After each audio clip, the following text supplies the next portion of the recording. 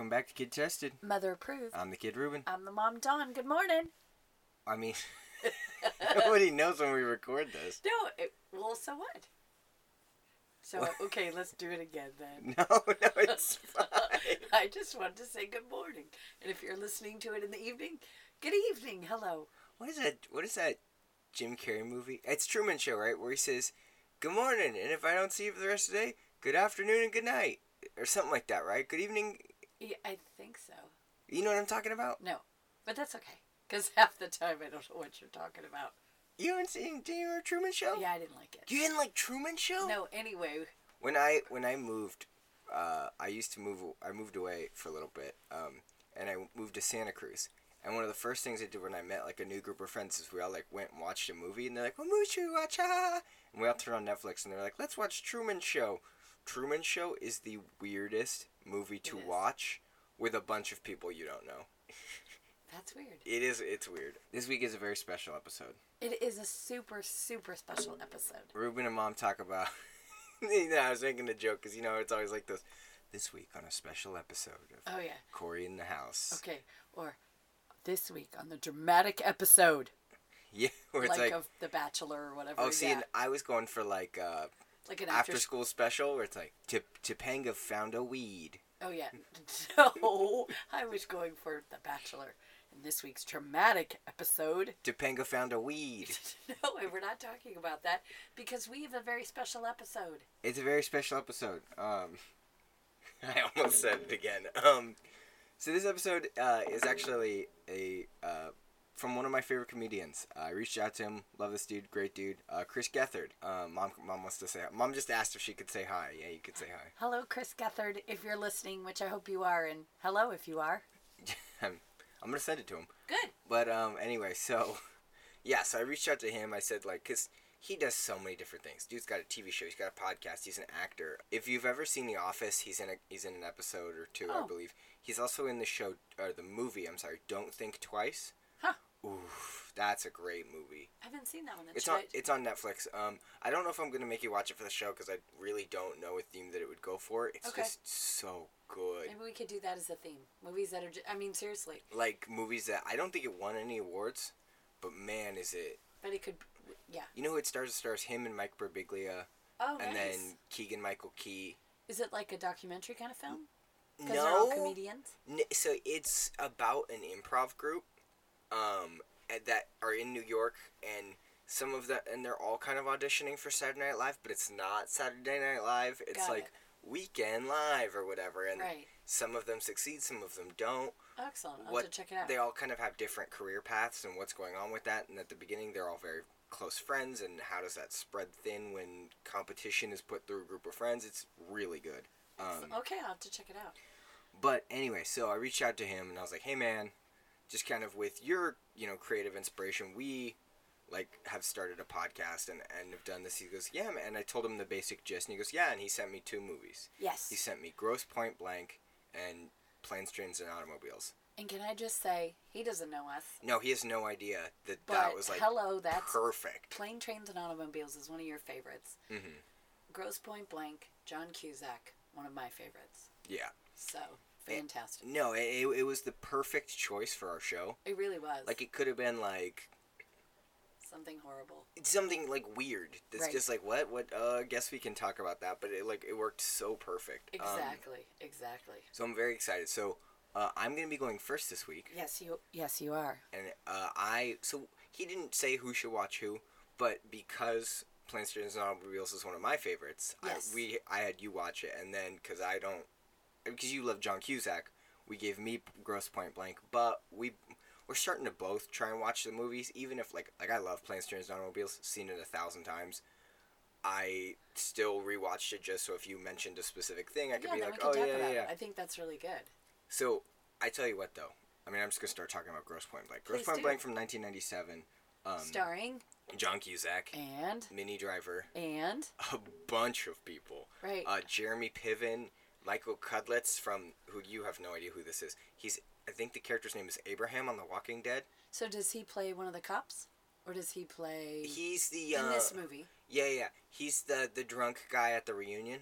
Oh, yeah. Ooh. Okay. He's dead now in Walking Dead. He got his. You know who slammed his head with a baseball bat? No.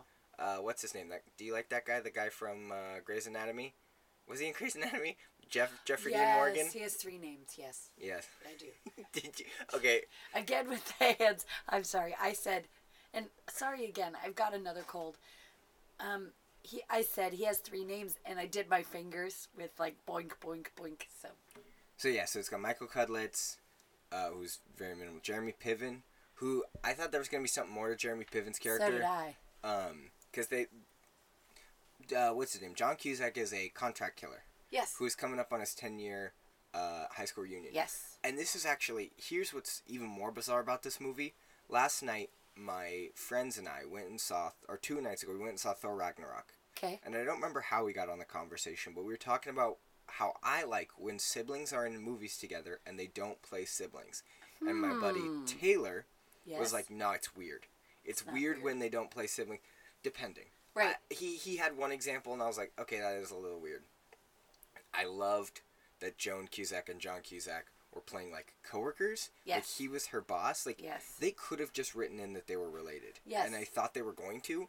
Like no. Just because it worked really well. I liked it. I liked the way that they worked together. Especially too because they're siblings. There's nothing weird romantically. Right. Like in your brain, you just know there's not going to be any weird romance because they are siblings. So it also has Joan Cusack. Yes. I said Minnie Driver. I said, who else am I missing? Hank Azaria. Oh, yeah, I forgot about Hank Azaria. And you forgot about one main guy. Who? Dan Aykroyd. Oh, yeah. Dan Aykroyd playing in the least Dan Aykroyd role possible. Right. Dan Aykroyd playing a contract killer, dropping F-bombs like it's nobody's business. Right. Which is so funny to me in a good way. That's so not Dan Aykroyd, but he owned that role. It's a good film. It was really fun. So, okay, so let's start of the movie. He's doing a job. Yes. And he's up in a hotel room, and this one guy's about to shoot this other guy, and then John Cusack shoots him before he can shoot him. And then Dan Aykroyd pops out from behind like a pillar, and he shoots all the guys, and he shoots them a bunch. And John Cusack's all mad.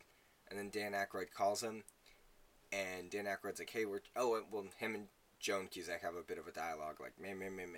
And then Dan Aykroyd's like, we're trying to put a guild, I think is the wrong word, but like a, what is that word? They called it like a union. Yeah, a union. And Joan Cusack's like, no, lone gunman. Like, you don't get it. I work alone, blah, blah, blah. And the whole time, Joan Cusack's trying to get him to go to his 10-year high school reunion. He's like, I'm not going to go to that. That's garbage. Right. He ends up going, I don't remember why. Because he gets another job.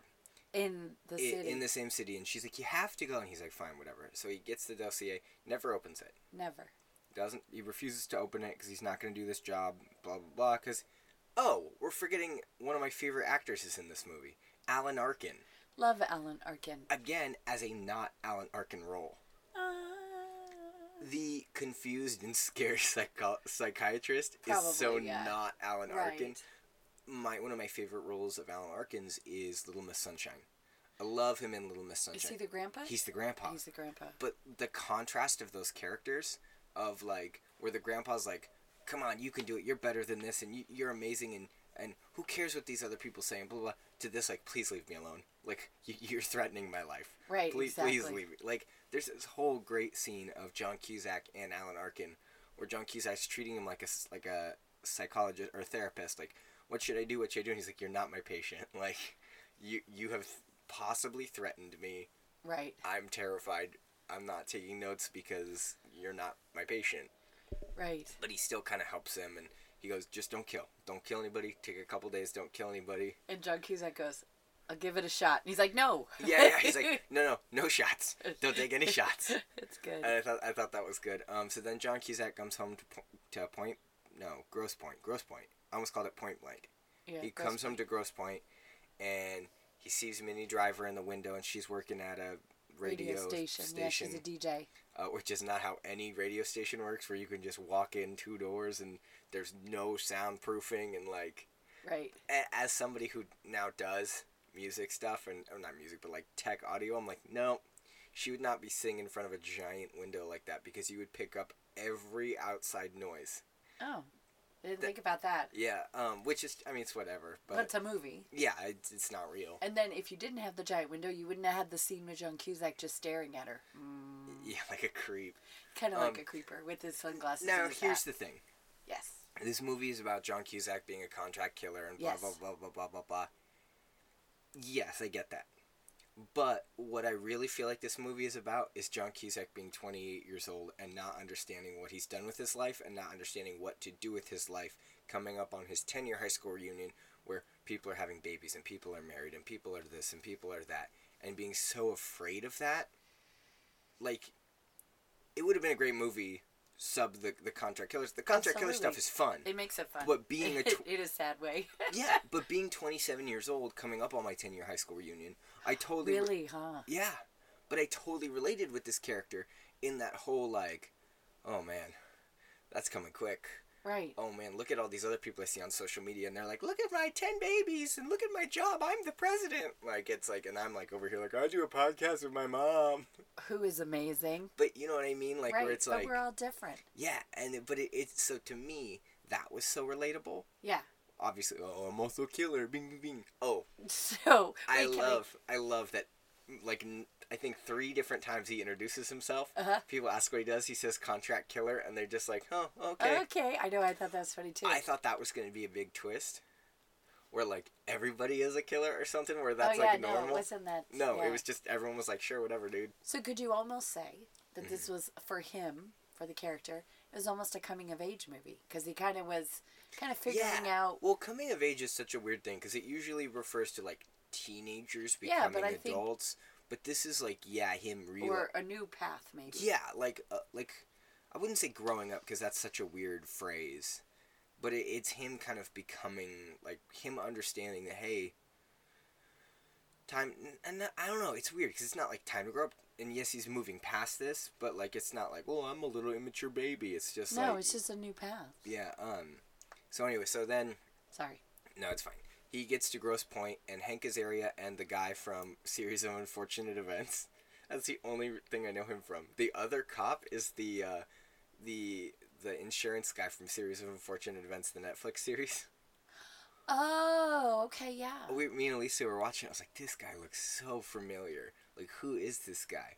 And we looked it up, and she thought it was... I don't remember who she thought it was. But I looked it up, and I'm like... And the first picture is him and Neil Patrick Harris in Series of Unfortunate Events, and I was like, there it is. There it is. That's good. Which is hilarious. That's great. But so then they're tailing him because Dan Aykroyd contracted them. And I believe it says it right out the gate, but I might have missed it, that they're government agents. They're not other killers. No, they are. They're- They're just waiting for him to do something bad so they can catch him and they can be the good guys. There was that whole There's a whole dialogue scene, of yeah. like, when he does we can't, if we kill him now, we're the bad guys. But if we kill him when he kills someone else, we're the good guys. Right. And the other guy was like, okay. Whatever. And then, so John Cusack comes home to Grosse Pointe. He's walking around. He's looking at everything, and he goes to his house, and it's like a convenience store, which I love. I mean, I get it, but I love like the context that like someone's house could be demolished and this put a convenience store like right in the middle of a neighborhood. Did you yeah, notice? It was like just yeah, like that doesn't make any sense. No, and it wouldn't really happen. But No, it was but funny. I loved it, and I loved the context because he kind of runs in, and you're not really sure what's going on. Because he runs in, he's just like accosting this kid, and I'm like, is this kid the target? Like, what's going on? He's like accosting him, and he's yelling at him, and he's like, Why are you here? Why are you here? How long have you worked here? And the guy's like, please, like, I don't get it. And then he calls, does he call Joan Cusack? And she's like, yeah, it's a quickie mart or whatever, blah, blah, blah. Right. It's blank name convenience store. So then, he's walking around, and he sees this guy that kind of looks at him weird, and he kind of looks at that guy weird. And did you notice that the guy goes for his, after John Cusack walks past him, the guy goes for his belt, and I legitimately thought something was about to happen. Oh, okay. And then he quickly notices Hank Azaria and the other guy standing across the street, and the scene just kept going. Huh. And I was like, Oh. well, I was kind of like, what happened with the other guy? Like, he just kind of was like, am I about to? Nope, alright. Which happened a lot. They all thought they were about to do something, and then no. Right. So then John Cusack goes and he like tries to get Minnie Driver back, and we find out that 10 years ago he didn't show up for prom. He just kind of left. And she was in a $700 prom dress. That's expensive, right? A $700 dress. I don't know how much prom dresses usually are. I'm 27 years old. Well, when you were a kid, they were a nickel. No, I was going to say you fashioned them out of a barrel. No, I did not. Mine was probably, I went 2 years to my prom. 2 years ago? No, 83 and 84, and we didn't have a prom because I went to a private Christian school, so we had a banquet. And then Kevin Bacon came in and taught everyone how to dance. No, and I don't think my dress was even, each dress, because I had 2 different dresses for 2 different places, it wasn't even $100 each. Cheap. Well, no, because you buy what you can afford, right? Yeah, don't make me feel bad. There. Don't make me feel bad after I say that joke. There you go. So $700 is a lot. Okay. Okay, let me just put this into perspective. In 1989, my wedding dress wasn't even $700. No, my wedding dress was beautiful. That's my point is, for a prom dress to be $700, that's a lot. Okay. Well, I actually do feel like that's a bit of foreshadowing. Okay. Because, I mean, we find out the contract that John Cusack got that he keeps putting off, it's Minnie Driver's dad. Yes. Who I love that actor. He's a great character actor. Know who he was. Oh, he's been in a ton of character stuff. But they kind of make a few references to his job. Like with him being able to afford a $700 prom dress and the house being huge and her house being huge. And like, it's kind of like, yeah, he's got money, but where's it coming from? Right. So then he has this whole dialogue with Minnie Driver, and she makes him talk to him live on the air. I love that. It was so good. And they're getting calls like, I think you should leave him. I think you should blah, blah, blah, dump him. And then Hank Azaria calls in. He's like, we know why you're here. Yeah. And John Cusack's like terrified. Minnie Driver's like, whatever, dork. Like, and she kind of hangs it up and then goes to the next call and blah, blah, blah. Then he, like, then does he meet with Dan Aykroyd in the... Kind of. Approximately, yes. And then I loved this scene. He's in the diner. The diner scene, yeah. And Hank Azaria and the other guy are watching him from across the street. Oh, no, he meets Jeremy Piven again. He's walking away and he sees Jeremy Piven, and Jeremy Piven's like, I'm a real estate agent, blah, blah, blah. And he goes and does a house tour with Jeremy Piven, and blah, blah, blah, blah, blah, and whatever. And then Jeremy Piven gets him an apartment, I think.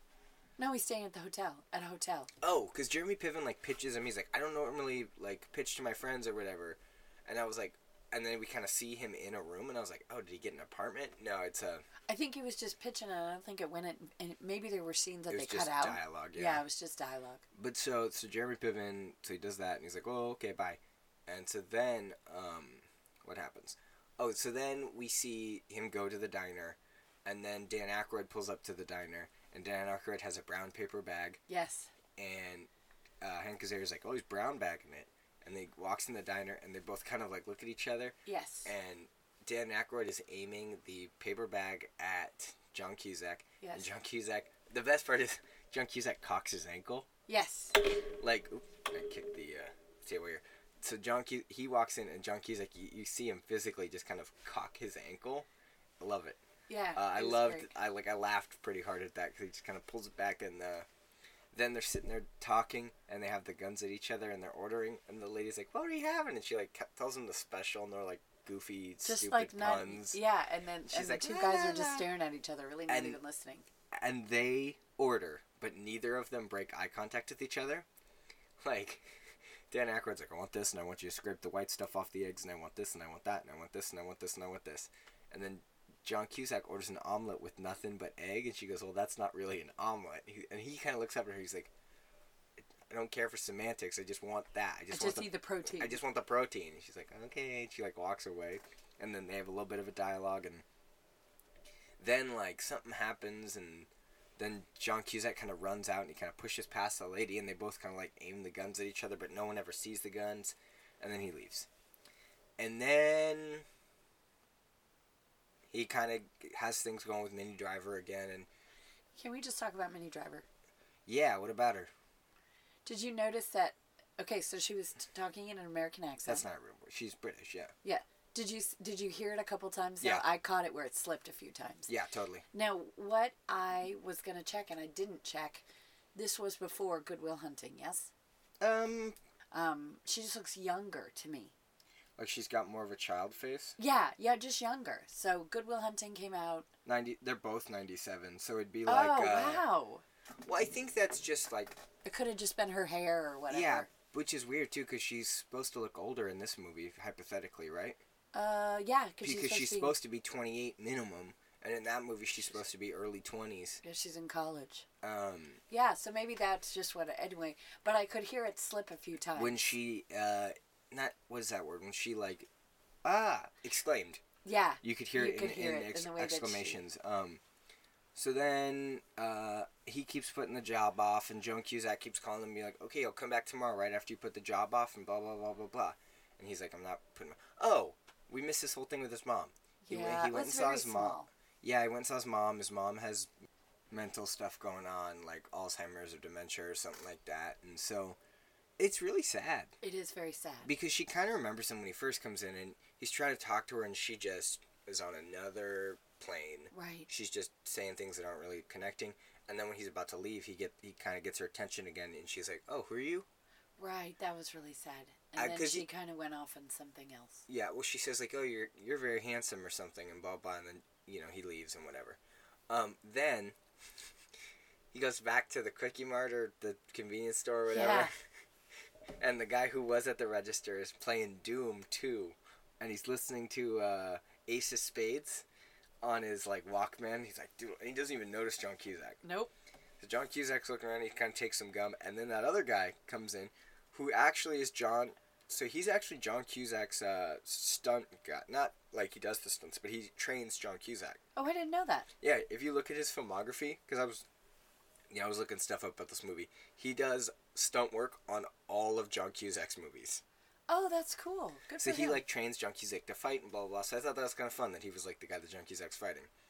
But so then, and all of a sudden these two guys are shooting at each other in this convenience store. Yes. And the kid is still just playing Doom. He can't hear it because he's listening to Ace of Spades and he's jamming out to Motorhead and he's like, and he's playing Doom and it's just everything is loud. And they're just, this convenience store is destroyed. Yes. Well, then the guy eventually gets away. And then John Cusack's like hiding, and he sees, and he looks, and there's a bomb in the microwave. Yes. And John Cusack kind of runs out, and he runs past the guy, and the guy's like, hey man, what the heck? And then he comes back, and he grabs the kid, and he runs out with the kid, and he lays on the lawn, and then they kind of get blasted on the lawn from the explosion. And they're like, oh man, crazy, crazy. And John Cusack looks at the kid and goes, hey, are you alright? And he goes, of course I'm not alright, man. Some, and now I gotta look for another job. Like, that was, like, his thing, like, yeah. Like, it was, like, whatever about the story. I'm hurt, I'm something else, and now terrified. I need a new job. And now, and then that was kind of the end of the convenience store. But I loved that. So then, which is also funny, because, okay, the cops are tailing him the whole time. Yes. They don't see that? Right? Like, I know, I was thinking where that are they? I'm like, hell. Well, yeah. They were just waiting for him to make a mistake. He Yeah, shot a firearm in That's true. in public. That's true. illegal. They could have just capped him right there. They could have, but they didn't, because the movie would have been over. It would have been really funny. It would not like funny, but it's like there would be no resolution. It's just like, oh, he opened fire, bang, bang, bang, done. Yeah, 30-minute movie. So then he goes and does kind of datey things with Minnie Driver, and he goes to dinner with her. Yes. And then he goes to the bathroom.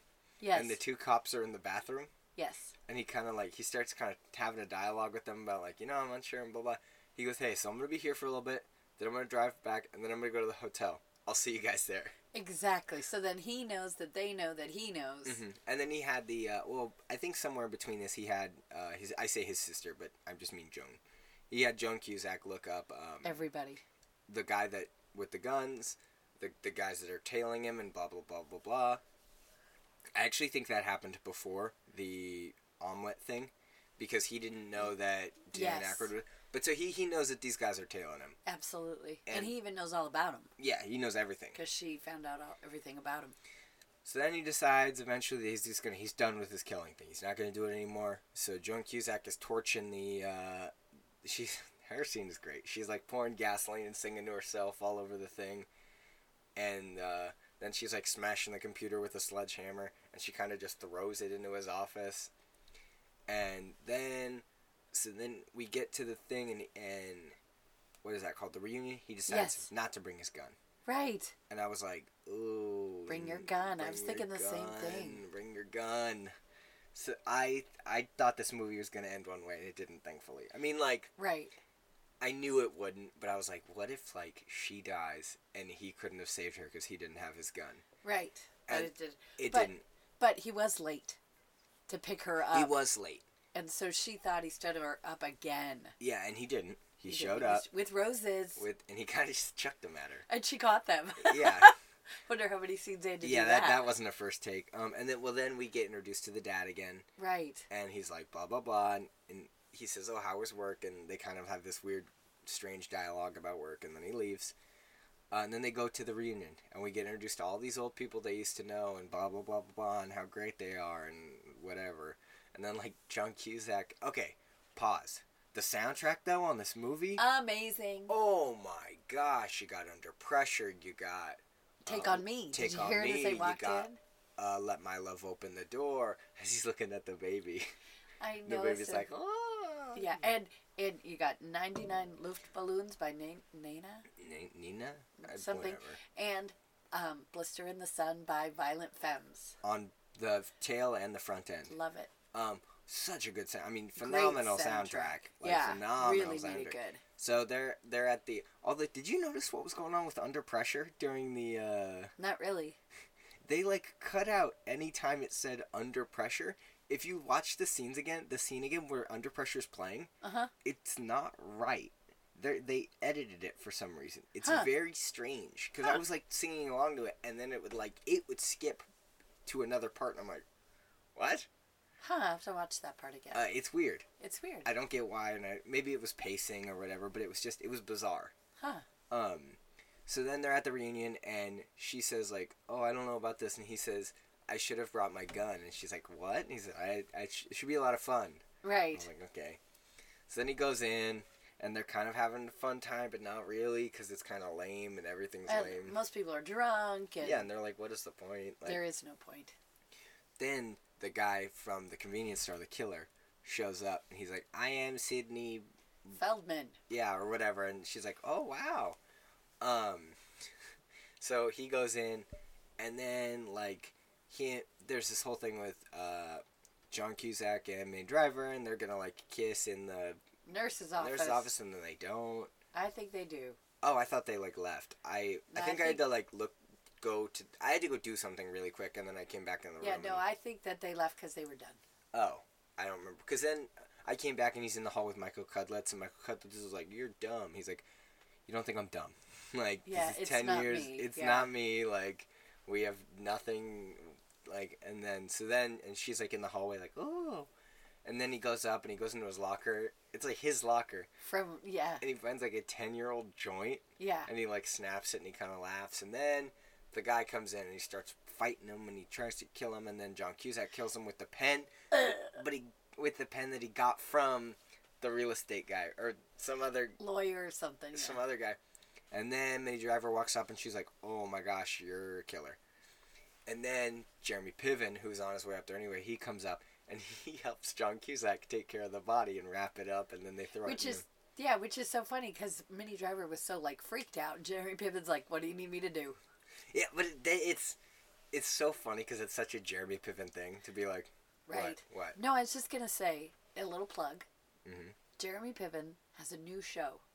Sunday nights. I really like it. It was so good. Please don't laugh at me. Okay. It's called... sorry. It's called Wisdom of the Crowd. And it is really good. Yeah. I look forward to Sunday nights at 8 o'clock. Because it's good.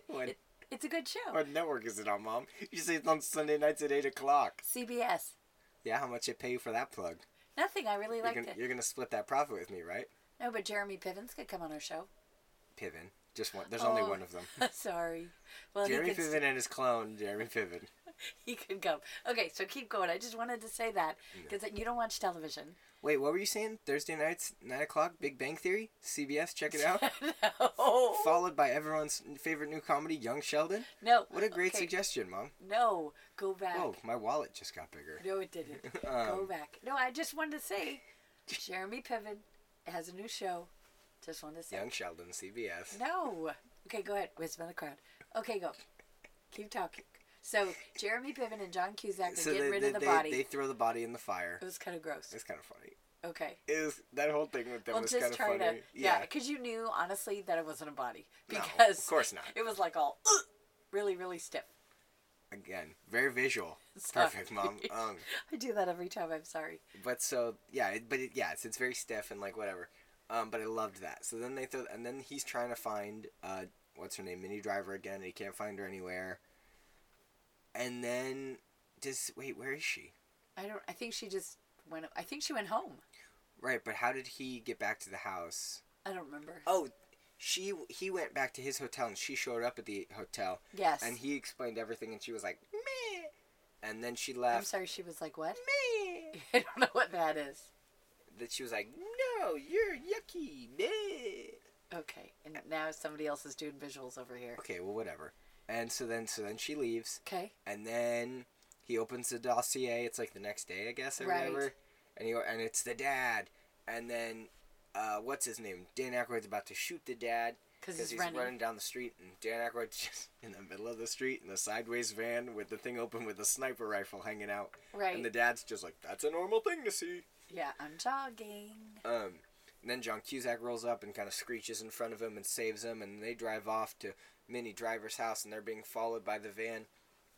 And they get in and John Cusack's talking to her this whole... Like, when they get there, he explains. And John Cusack's talking to her this whole time like nothing's going on. Right. He's like, look, I'm sorry that this, and I love you, and blah, blah, blah, blah. Stay here. And he's like, blah, blah, blah, blah, blah. And then he shoots a bunch of guys, and he's like, all right. And now, okay, come up here. And I want this to work. And, you know, this might be a little sudden, but will you marry me? And he gives her this gun, and then he, closes the door. And the dad's like, got my blessing. And then, right. So then him and all these guys have this big shootout, and then the cops kick in the door, and they're like, police. Well, it's just Dan Aykroyd and John Cusack left. Yes. And the cops come in, they're like, police. And they're like, bang, bang, bang, bang. bang, bang. That was like a 2-second shot. Yeah, well, and then, John Cusack and Dan Aykroyd both just, destroy them, because they're like, we're useless, bang. And then, they're both out of bullets. Except for Dan Aykroyd. Dan Aykroyd has, 2 guns or something. Dan Aykroyd's like, I'll sell you a piece for blah, blah, blah. And so he goes to give him the gun, and John Cusack grabs the TV and slams it on Dan Aykroyd's head. Well, you know the best part, right? Oh. It electrocuted Dan Aykroyd. Yes. How? I don't know. It would have unplugged by the time it got to Dan Aykroyd's head. Maybe it had extra electricity left over. I don't know. Because it even makes a zzz, and then he twitches on the ground. I'm like, that's not... I mean, if he's twitching, it's just from, head trauma. Right. It's not from, I am electrocuted, buzz, buzz, buzz, because it's right. The It's TV's... not plugged in. That was Good point. Alicia pointed that out, too. She's like, it's not plugged into anything. Oh, see, I didn't even catch it. Well, it has to be unplugged because... Right, he pulled... Yeah, I know. But it was gross. Then, what's her name? Minnie Driver and John Cusack are like, haha, and they're happy, and they drive off. The end. The end. Oh, okay. It was good. It was really good. I mean, I genuinely feel like the whole killing metaphor is totally not a subplot. It's a metaphor. Sure. Dude disappears for 10 years. The whole time everyone's like, where did you go? You literally disappeared. We have no one knew where you were. No one knew what you did. You just vanished. What happened to you?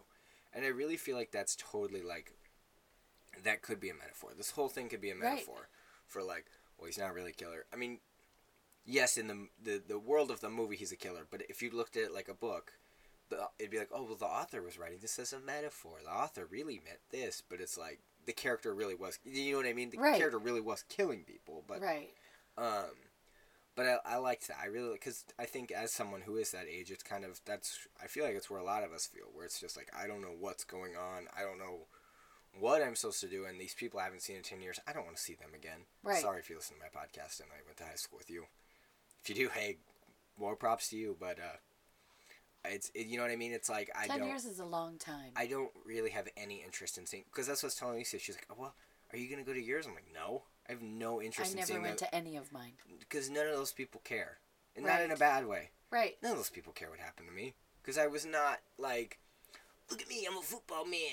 You know what I mean? I was just, I went to high school because I that was what you did, and I did my things. I still keep in contact with my friends that I went to high school with, Everyone else was just a human being. Right. It was just a body. Right. They didn't matter. Right. And not in a bad way, but Right. I didn't It was matter to just- them either, and that it just. That's what happens too with Yeah. high school. It's so big. Who Sometimes, cares? Like right. like to me, oh, high school's amazing. It's whatever. It's school. Yeah, it's school. All right. So how would you rank this movie? This is a hard one because now it's good, but is it rewatch good? Would I go rewatch it like in the same week or even in the same month? Maybe not. I'm gonna say buy it because this is one of I feel like when you say John Cusack movie, not the first one to come to your head. No, we need to do a John Cusack episode. I would totally based on the way Hollywood is going, I hope we can do a John Cusack episode. But no, there's nothing wrong about John Cusack. Oh. No, I just with all these other like, and this Yeah. person's horrible, and that person's horrible. It's like we're running out of people to be good. But that's okay. But yeah, let's do can we do a John Cusack episode? We can totally do a John Cusack episode. Because I have a couple that I want you to watch. And I got nothing. Oh, actually, I have one. Okay. But you know what's actually interesting is What? this was the film debut of Jenna Elfman. Do you remember Jenna Elfman in this movie? Yeah, she was. The lady in the brace. Yeah, that's funny. Um, It kind of made me laugh a little bit because Joan Cusack was in No, it wasn't Weird Science. It was Pretty in Pink or 16 Candles. And she was in 16 Candles and she played a girl in a brace and she was trying to get water and she couldn't bend. So when I saw Jenna Elfman, it was kind of like, oh, it kind of reminds me of Joan Totally. Cusack's episode. all right. When we come back, we're going to talk about Mom's movie. Planes, Trains, and Automobiles. Yay!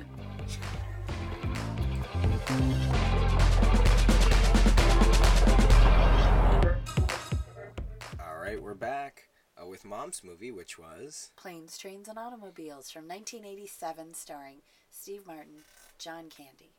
Directed by John Hughes, who has passed away. You know, this is John Hughes' first movie that wasn't about teenagers? Huh. It's good. It's phenomenal. No, it's good. Wrong.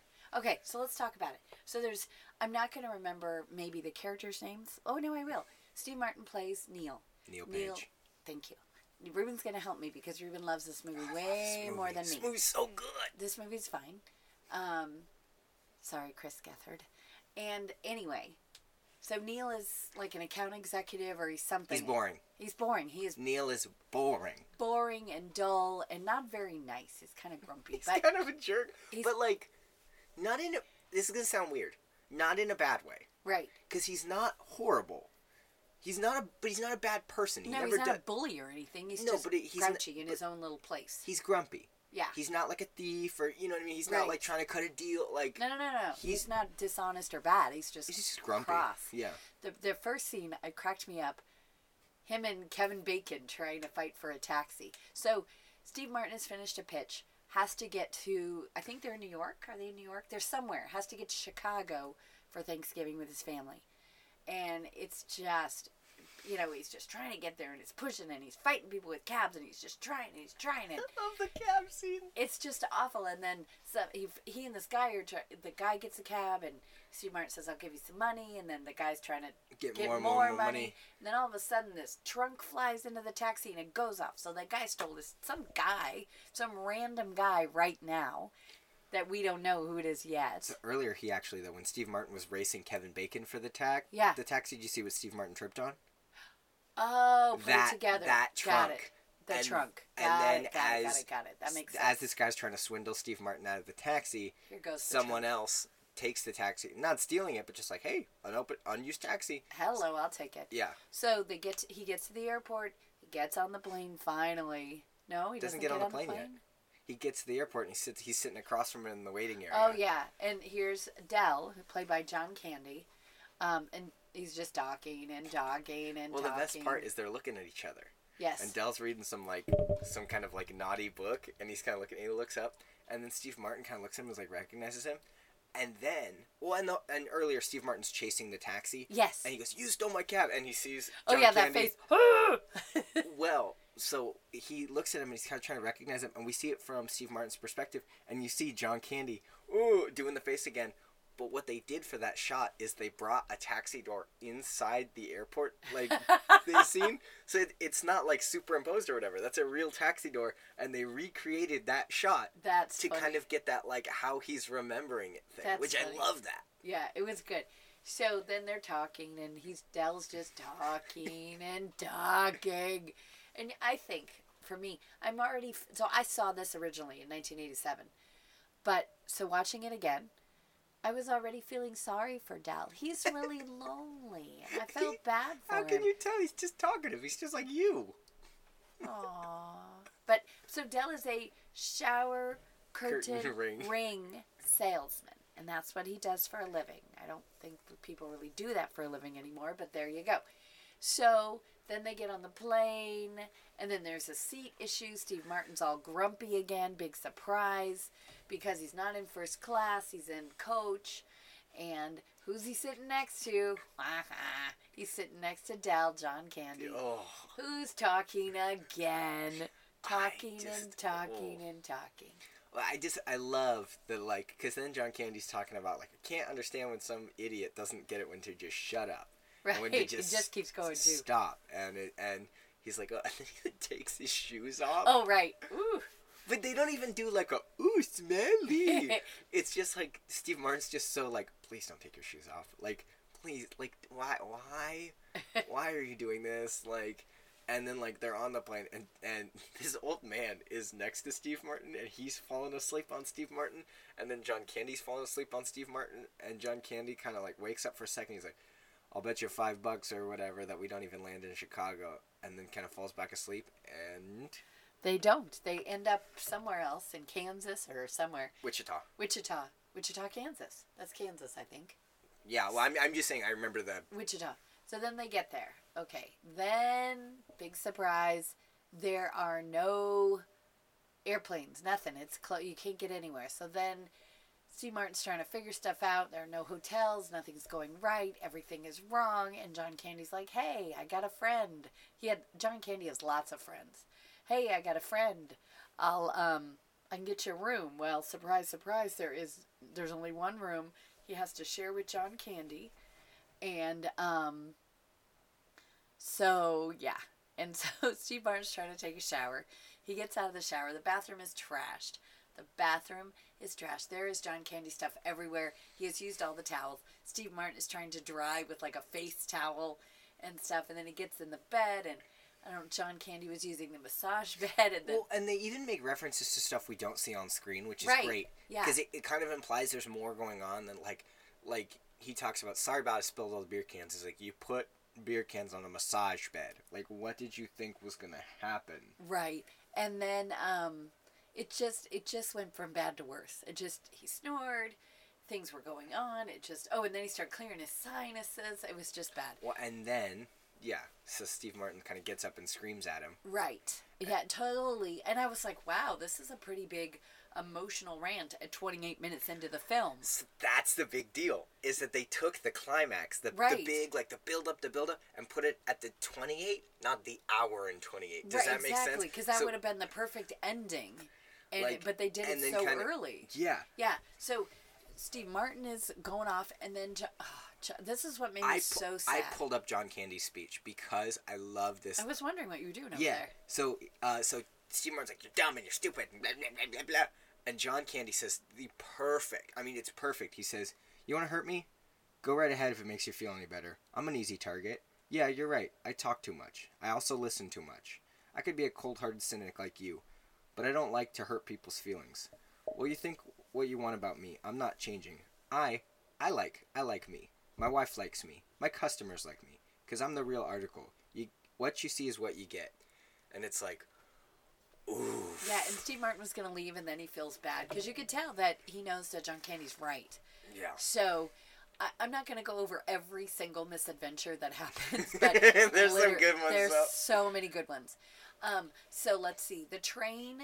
So, we did the plane, and that was kind of crazy. And then, and if I skip something you want to talk about, we can. Yeah. The train, it's good. We're going to get home. We're going to get home. We're going to do it, and just kidding. The train just... They say goodbye to each other. Yes. Because Steve Martin's like, I think we'll do better if we're by ourselves. I'll see you later. And John Candy's like, okay.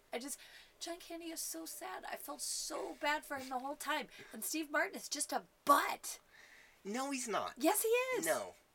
I wanted to poke him a couple of times. Don't be a butt. John Candy. Yes. This is my thing. John Candy is an extrovert. Yes. Steve Martin is an introvert. Steve Martin doesn't want to have a big thing. Steve Martin's like me.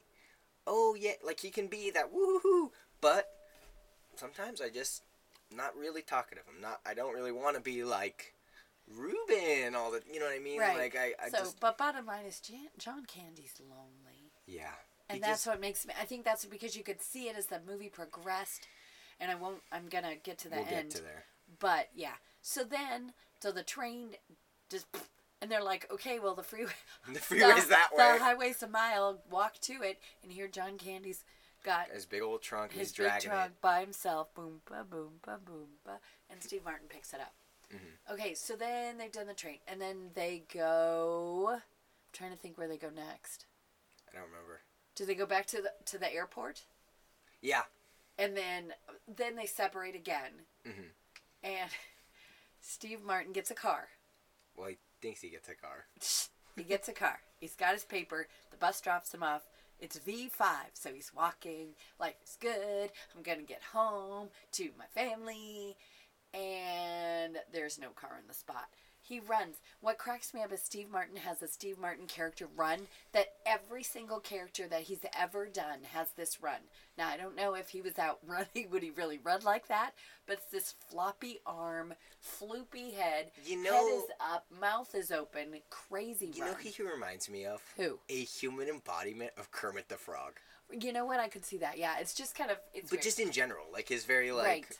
Oh. Yeah, floppy. So, then he has to go back to the car rental agency in the airport. It takes, he falls down a hill. When he gets there, you see that scene, but then you see him at the car rental desk. He is disheveled. He is dirty. He is yucky. And who is at the desk is the cute little... Edie McClure. I love her. She's great. I love her. She's always perky and cute. She doesn't she do a lot of voiceover stuff too? So then she's like, hi, how can I help you? Okay, I'm not a huge fan of the F word because I don't think we need it. But, oh my goodness, he goes into a 1 minute because it actually told me on my Amazon Prime that it went for 1 minute. He puts the F word in every other word and because he's upset and I get it.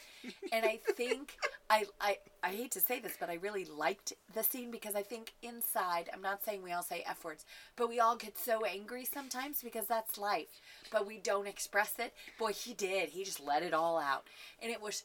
I'm sorry, but it was funny. And it was really, at that point of the movie, it was exactly, again, another point, exactly where it needed to be.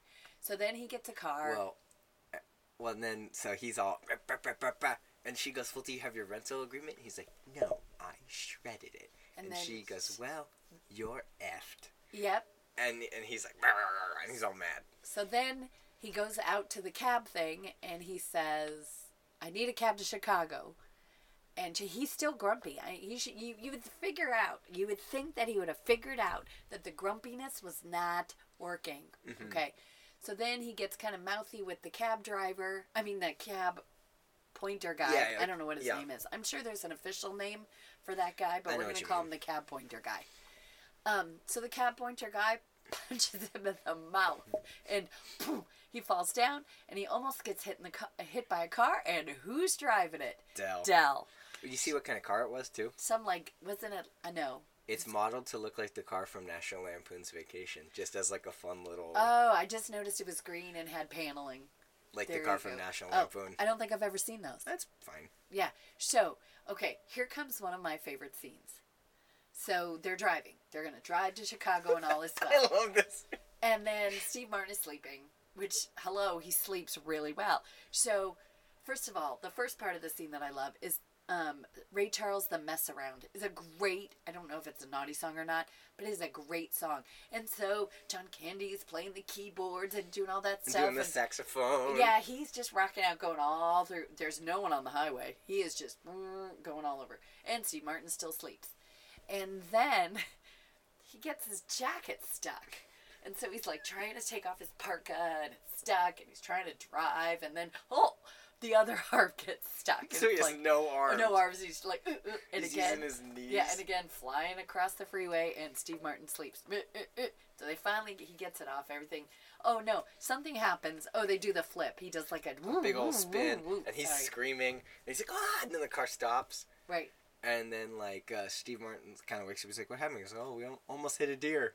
Like. Right. And then, well, and kind of what kind of foreshadow or whatever, John Candy is smoking. And then he throws it out the window. But what they don't know is it went in the back seat. So then all is well. They're driving again. Everything is good. And John Candy accidentally is driving the wrong way on the freeway. So, and this car is on the other side going, you're going the wrong way. John Candy's like, you're drunk. well, the best part is Steve Martin's kind of waking up to this and he sees the other car. John Candy's like, oh, this guy wants to race, blah, blah. And then they're like, roll the window down. And Steve Martin rolls it down. And they're going, you're going the wrong way. And Steve Martin looks at John Candy. He goes, he says we're going the wrong way. And John Candy's instant response is, it's ridiculous. How does he know where we're going? It was good. So he's going the wrong way in the freeway. Yeah, then he does the drunk thing. Yeah, and like, it's so funny. So then, come to find out, there are two semis. There's been no freeway traffic at all. Two semis. So then, well, and they drive through the two semis. Yes, and get smooshed all the way. And then like it does this like flash of like there's a skeleton in Neil's clothes. Yeah. And there's a skeleton in Dell's clothes and it has Dell's mustache. It's good. And then like we see it from Neil's perspective and they're doing all the sparks and it's Dell. It's John Candy dressed as the devil. Yes. And he's like laughing. He's like ah. And so then they get it, and then they like stop after the semis and the Dell's trunk flies out of the back. Yes. And then, and then Steve Martin just starts laughing because he's like, this is crazy. I can't believe this happened. Good luck on getting your money back, And then he's like, wait a minute, you don't have a credit card. Come to find out, John Candy borrowed Steve Martin's. Earlier, remember when they were at the hotel and they were getting the room? They both had identical cards. Got it. John Candy got Steve Martin's by accident. Yeah. So, and then he's like, well, give it back to me or something. He's like, no, I gave it to you. I put it in your wallet, and which the wallet was in the glove box. And then all of a sudden, poof, there's that cigarette that just lit up the car. It was on fire. So, I can't remember. There was a couple of different... They're then driving the car still. Oh, yeah, they're still driving the car. So, was there anything major then that happened? Because then a few things, and then finally... They get the hotel, and Dell's sitting outside. He's like, well, Marie, you were right. And he's talking to her. And you kind of start to realize there's something up with Marie. And I don't remember if it's before this or after this, but they're sitting at a diner. Yes. And Dell says, I haven't been home in years. Yes. And then Steve Martin kind of... Well, that's... Yeah. So then they finally get to Chicago, and Steve Martin's on the train home, and he's thinking about, oh, man, I'm so happy for... And it's kind of cool how John Hughes did this, where you get to see what he's thinking. Right. He's thinking about dinner, and he's thinking about his kids, and he's thinking, what his family's going to look like, what this turkey's going to look like. And then he starts to remember this kind of funny, ridiculous trip of, like, the Pello scene. Which we didn't even talk about. We didn't even talk about the Pello scene. It's pretty... I watched this with Robert, my brother, who had never seen this movie for the first time. He laughed out loud at the Pello scene. And Robert's not a loud laugher. No, he doesn't laugh out loud at all. He's very quiet. He kind of giggles to himself, but, like... That's the Pello scene. Because I didn't think that's what was going to get him. Right. Because it's not like but yeah. It's like, that's what got Robert was the Pello scene. Yes. But so then he's thinking about the Pello scene, he's thinking about all these other things. And then he starts to realize, like, at least we have our wives, and, like, I haven't been home in years, and blah, blah, blah, blah, blah. And then he goes back to the train station, and Dell's just sitting there. So sad. And he goes, what are you doing here? And he goes, well, Marie died 8 years ago. Like, I don't have anywhere to go. I don't have anywhere. Which I think is weird. I think literally he does. But he doesn't want to because he knows he's going to be alone. Right. Because there's nobody there. So I don't think, like... I think Robert was like, is he homeless? I was like, I don't think he's homeless. No, I just don't think he has, like, home. He has a place to live. He has a house. He doesn't have a home. Right. And the holidays are hard if you're alone. Yeah. So then Steve Martin takes him home with him. And then it's all good. And then John Candy's... What I noticed, too, is John Candy's not so kooky. He's just normal. He just acts normal. And then the movie's over. And it was good. I love this. This is my favorite holiday movie because it could have just been about Christmas. Right. They could have just made... Or Thanksgiving. No, but what I mean is, it could have been another Christmas movie. Got it. But it's a Thanksgiving movie. It's good. There's no Thanksgiving movies. Yeah, so, should I rate it? Well, hold on. Oh, okay. Because now I'm worried that you're going to give it a bad rating. No, I'm not going to give it a bad rating. Um, I just didn't like it as much as you. Originally, when John Hughes originally wrote the script, and I Yes. read this online, I don't know how legitimate this is. Okay. John Candy's character was originally a bumbling vampire that was trying to get invited into Steve Martin's home. And then they dropped that subplot completely and Thank replaced it with Thanksgiving. I like it. I think that's a I better kind of plot. like the idea of John Candy as a bumbling... Okay, maybe not in this movie, Right, but like just That imagine would've been funny, yeah. Dracula, right. but it's John Candy. That would have been good. I would have watched that. So, okay, can I rate it now? Can't rate it. Rent it. Really? Yes, because you know what? I think this is the perfect. Okay, you've had Thanksgiving or whatever. Football's over. Everybody's still there. Mm-hmm. What should we do? Hey, has anybody seen Plane, Trains, and Automobiles? And there'll be that one guy that hasn't. So then you put it on. Yeah. Well, you know what I just realized? I was earlier when I was talking about Grosse Point Blank. I was Yeah. like, there's a connection that these movies share, and I don't remember what it is. This is John Candy's. Well, this was, because John Candy's unfortunately passed away. This was John Candy's favorite John Candy film. Okay. Grosse Point Blank is John Cusack's favorite John Cusack film. Oh, well there you go. Weird, right? Right. I mean, I get it. I think it's good.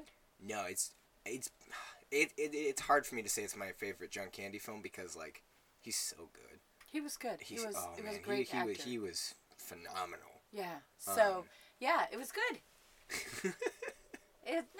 I mean, it was good. I felt really. I think the part that I didn't like it as much as you is because I felt very sorry, and I just was sad for John Candy. Well, it's funny too because like with my buddy Taylor, this is absolutely me and Taylor. Oh yeah, well yeah. Because Taylor's the nicest guy in the world. He'll talk to anybody, and not in a bad way, but he's so friendly and he's so talkative and he's so polite. And I'm just like, please, I just want to get home. I just Right. want to do this. That is true. But yeah, all right. So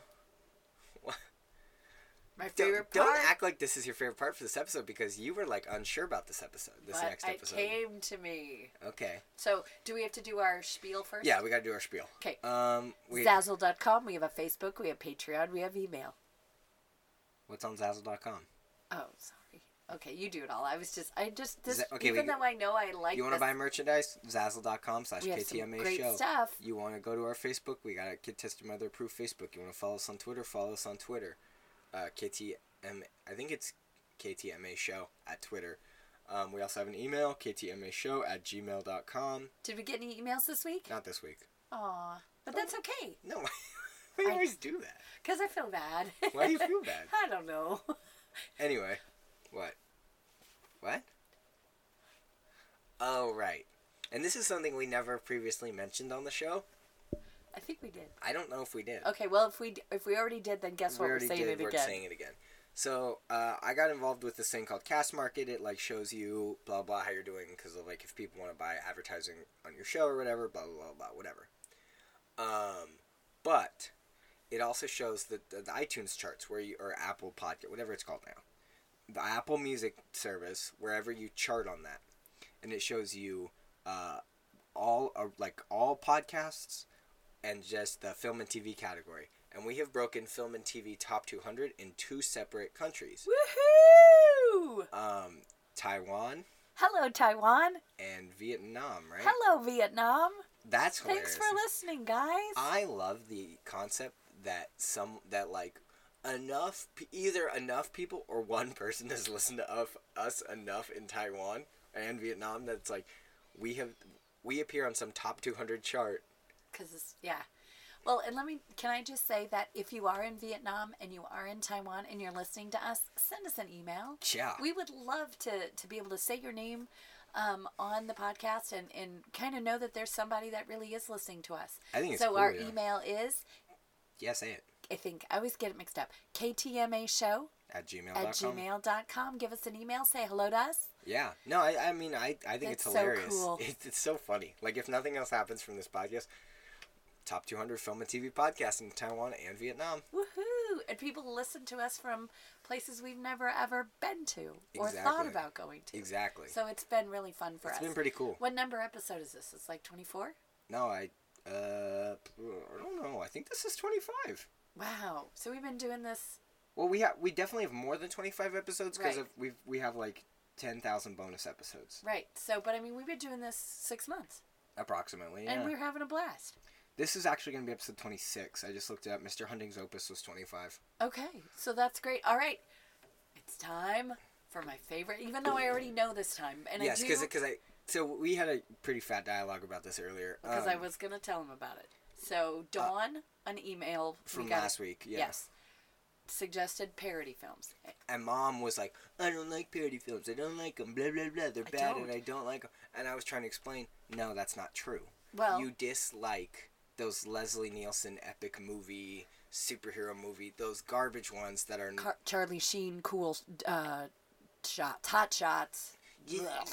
but you like spoofy, kind of goofy parody. You dislike those kind of movies. You don't like good, well-written parody. Like, you can't say, oh, I don't like Will Ferrell, so I don't like comedy. Right, but that's all I've ever seen. So when you say parody films to me, that's what I think of. And so I had to Leslie explain to Nielsen, Mom Charlie what Sheen. parody films were, Right. and that there's more to it than just these. Like, one of my favorites from recently is Popstar Never Stop Never Stopping. It's a mockumentary about this kind of Justin Timberlake, Justin Bieber-y kind of guy starring Andy Samberg.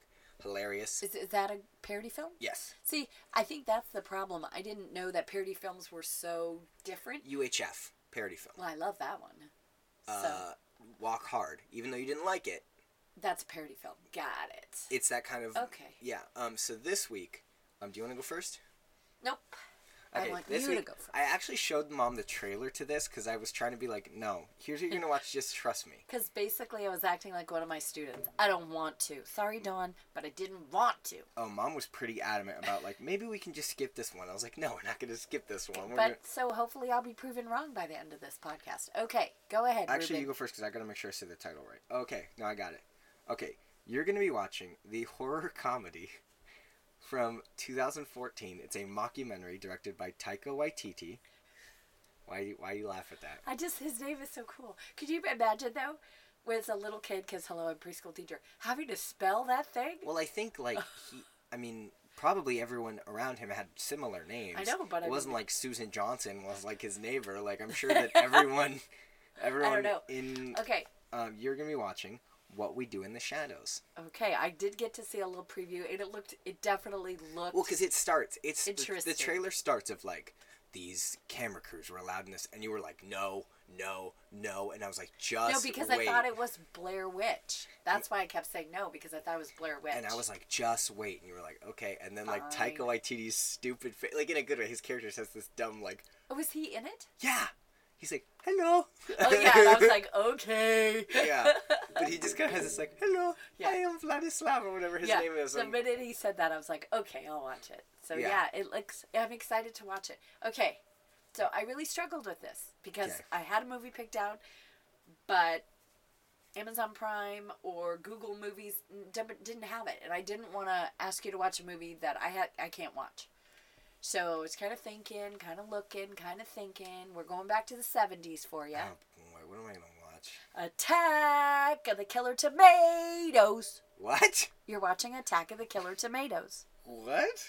Okay, let me say it again. Wait, no, I You forgot. Was this a are real movie? watching Attack I thought this was a... No, I get of that. the Killer Tomatoes.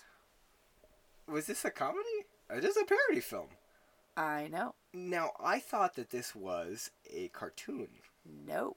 It is a cartoon. It is not a cartoon. You're right. Sorry. Oh, no, that's Return of the Killer Tomatoes. No, Do you know Attack who of the You know Killer- who Return of the Killer Tomatoes stars? Don't care. George Clooney. Oh, okay. No. There was a cartoon. Yeah, but don't watch the cartoon. I want you to watch the real film. What's the cartoon about? Don't care. You're watching the 70s, not a cartoon, so don't watch the cartoon. Attack of the Killer Tomatoes. I actually saw that when You're- it first came out. Why? Well, on video, because we rented it, because we got a VHS player. We went to the video store all the time. So, All right. Well, oh, boy. Next week... Attack of the Killer Tomatoes. What is that song? That's the theme song That's for the not movie. the theme song. Yes, it is. I'm gonna... Oh, boy. All right, well, next week, I will be watching Attack of Killer Tomatoes. And I'm watching a vampire movie. just pick one. Just any The vampire movie. Shadows one. So, I watched Lost Boys. Yeah, I watched Lost Boys. No, it's Something in the Shadows. And I have to tell you, when I was telling my co-teacher, because he always asks what we're watching, you know him, he's a young guy. Brian. Hi, Yeah. Brian. Hi, Brian. He goes, what do you have to watch? Because I said, I don't like parody films. Blah, blah, blah. He goes, what do you have to watch? And I said, I don't know, some vampire film, but it looks good. And he got it right. He's all, oh, it's really good. So we'll see. It's really funny. Yeah, so we'll see. I'm actually really interested in you're going to want to watch it with subtitles because they are in New Zealand. Okay, I always watch everything with subtitles because Yeah. then I can keep the volume down in case there's some F-bombs or something that I'm not aware of. Yeah, I don't know. All right. So, okay. All right. Well, we'll see you guys next week. Thanks for listening. Okay. Bye. Bye.